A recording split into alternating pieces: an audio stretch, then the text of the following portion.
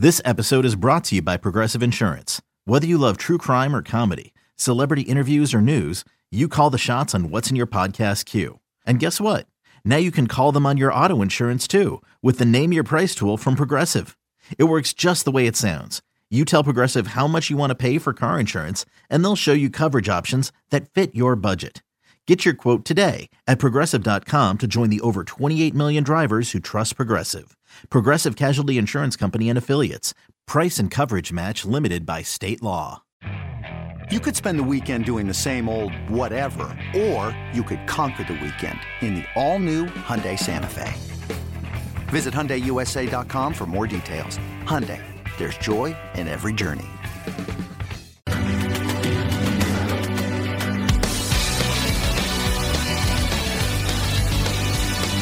First down at 15 following the penalty. Tua swings it out. Speaking of fast, how about Tyreek Hill? Hill inside the 20 and then finally chased down. Welcome back to You Better You Bet, brought to you by BetMGM with Nick Costos and Ken Barkley on the BetQL network.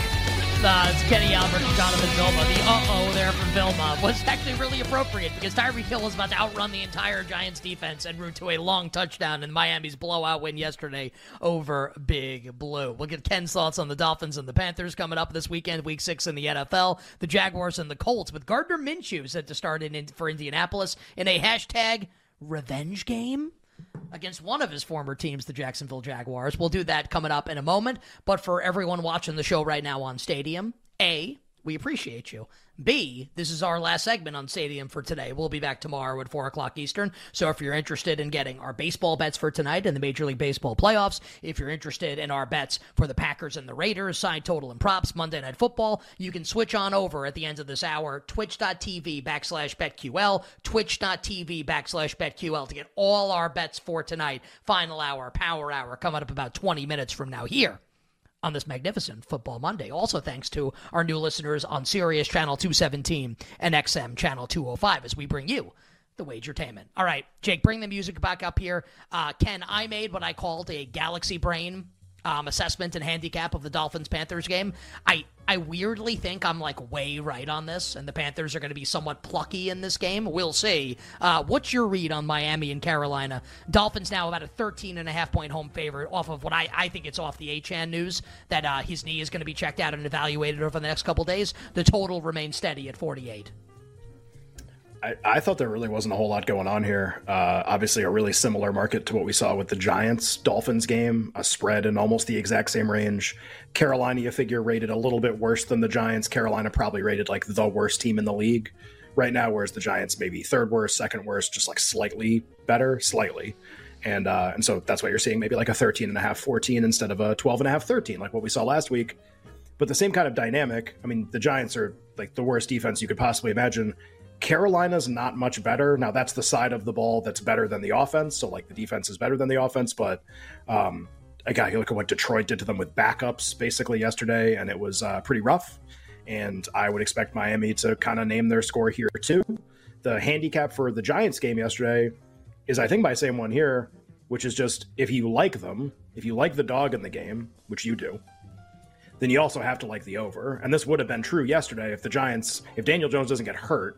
Then they probably backdoored the game in like a crazy fashion. That's how it was trending, like lose by 10 or something like that. Never have a chance to win, but backdoor a big number, and the game would have gone over the total if they had done that, if they had scored to backdoor the game. So there was a correlation, I feel like, where Miami was going to get theirs, and it was just, did the Giants score enough to cover? If they do, it goes over. So it's almost like parlaying the two is better than playing either of them straight.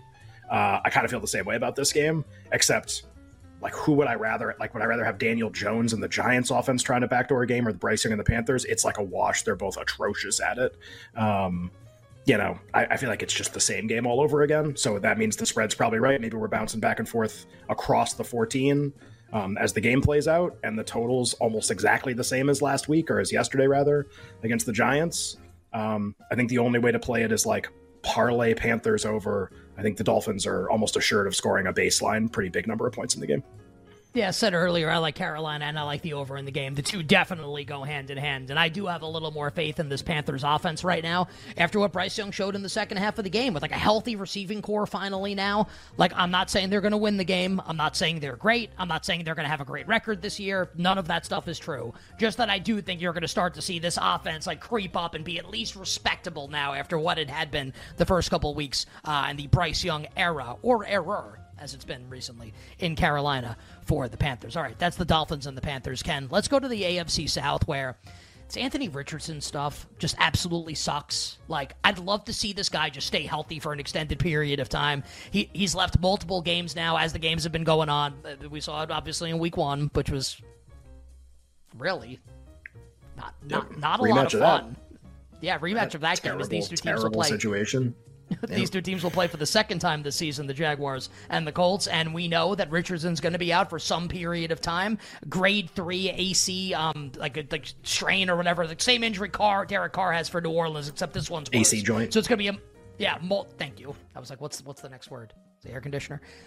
So Richardson's going to be out for a little bit. Gardner Minshew will start in his stead, and the Colts coming off a big win at home against the Tennessee Titans in a game that you ask yourself, how did this game go under the total? And we don't have enough time in the show to detail it. The Jaguars coming off a big win in London against the Buffalo Bills, and I thought Trevor Lawrence was awesome in that game. We obviously watched it because it was the only game on Sunday morning. So the point spread market, Ken, at BetMGM, the Jaguars in between a 4 and a 4.5 point home favorite against Indy. The total is 46.5. Pen, pencil, blood, or blank. Colts and Jags par deux this season. Man, it just the AFC South, I think it's one of those things that seemed like it was really interesting for like 2 weeks. Like, who's going to win the division? All 4 of them can win. Who's going to make the playoffs? Maybe multiple teams. We did that last week. And it's like Houston loses to Atlanta. The Jags win a game, that nobody expected them to win, basically. A dog to the Bills.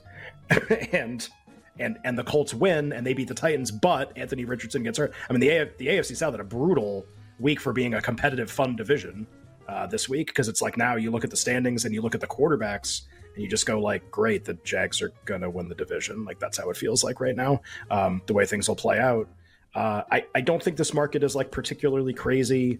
The first couple thoughts would be like, yes, Minshew has like filled in for Richardson admirably, quarterbacked them against Baltimore and for parts of the game where they blew out Houston. So maybe there is no drop off. It's like possible that that's true. It's possible that you can still like the Colts with Minshew as the quarterback, maybe mostly because Steichen's so awesome and because he's so smart, it doesn't really matter who the quarterback is. At 4, which is where most sports books are on this game right now, like 4-110. I think I would like Jacksonville a little at the number, but I don't think it's crazy. And then the next thought is like, do we just keep betting these Steichen overs, which I think are way good? Are they going to keep going over the number? So, but I would emphasize, like, at least for me on this game, like, really not very confident on either thing. Just kind of like, probably would never bet the Colts at any of these numbers, and would never bet the under at any of these numbers. It's just like, do you bet the Jags? Do you bet the over? If so, when? Probably nothing, but like, just those would be the side total like leans for me early in the week. I have written on my notebook here below the side and total, Jags/over. So we are in full lockstep here. I would like to bet the over in this game. So here's, I guess the question is, like, it's 46.5 now. Do we want to like bet this now in case it gets up? Do we want to capture this number here, or do we think this number is likely to go up over the course of the week? I mean, it already went up a point, so open 45.5. Most of the market is 46.5. It's worth noting that the sort of surprising defensive unit so far this year has been the Jags against everybody, basically. They have not been a team that plays over games almost at all. The week 1 game against Indianapolis did go over the total despite the non-backdoor. The Colts really should have backdoored that game, but Jags played a brutally low-scoring game against the Chiefs. What was basically a brutally low-scoring game against the Bills, it just got crazy late and ended up kind of looking respectable. But that game was, 11-8. What the hell was the score? 11-something, right? Or some kind of weird score for like an hour of game time. And the Jags have played a lot of games like that so far this year. So it's worth noting, like, yes, Steichen overs. Yes, in most situations, I think it's a good idea.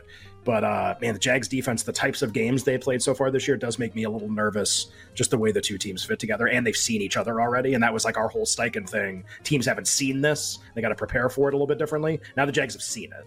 So, like, they do have the week 1 tape, although, to be fair, Richardson played most of that game.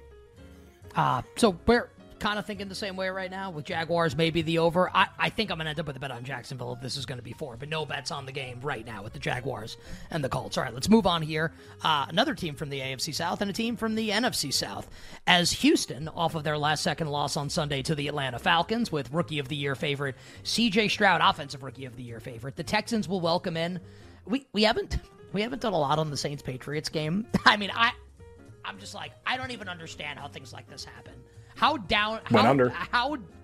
They did go under, and the Saints scored 34 points, and the game went under the total. It's like absolutely improbable. The Patriots might be the most down bad team in the history of down bad teams right now. Just terrible. So the Saints coming off a 34-0 shutout win over the horrendous New England Patriots. Right now, 1.5-point road favorites, Ken, in Houston. The total's 41.5. This was 2.5 at open, so like a little bit of interest in Houston. Like we're basically like we're still operating below 3 here. So Saints minus 1.5, 41.5. Pen, pencil, blood or blank. New Orleans at Houston. I have not done the full total workup for every game, so like haven't bet the totals yet. Just like it will kind of give you my early thoughts on how I feel about stuff. This is gonna be another dead under game with the Saints involved for me, and we played a bunch of them. These will be likely a matchup of the 2 worst red zone offenses, this season. The Saints will almost certainly be a bottom 5 red zone offense at the end of the year. And for all of our loving CJ Stroud, Houston's one of the worst red zone offenses you could possibly imagine. They might be dead last, actually, after tonight's game in terms of red zone percentage. They settle for field goals a ton. They have a ton of trouble scoring when it gets down by the goal line. Maybe inability to run the ball in short yardage would probably be a good reason for that with the offensive line injuries. So they can hit explosive plays, and they're a fun team, and Stroud's good, and he never turns the ball over, so they get red zone opportunities. Really, like, you want to look at, like, one of the reasons why they lost to Atlanta, like, almost assuredly that, and one of the reasons why, despite, like, us really kind of everyone buying into Houston, why maybe the record hasn't been there. Not a really good red zone team. So you got these two teams match up with each other, and the Saints defense has been like a nightmare for teams trying to score points so far this year. So I see a 4. I have not bet it yet. Like, I need to do all my work, which I'll do tomorrow. My first glance, like first impression, has to be 30-something. Has to be. Like, can't not be that. 2 worst red zone offenses almost, and the Saints defense involved, and the way they play games this year, under. Absolutely under. What about the Texans as a teaser, like, potentially? One thing that'll be interesting is Tank Dell in concussion protocol, probably not going to play in the game.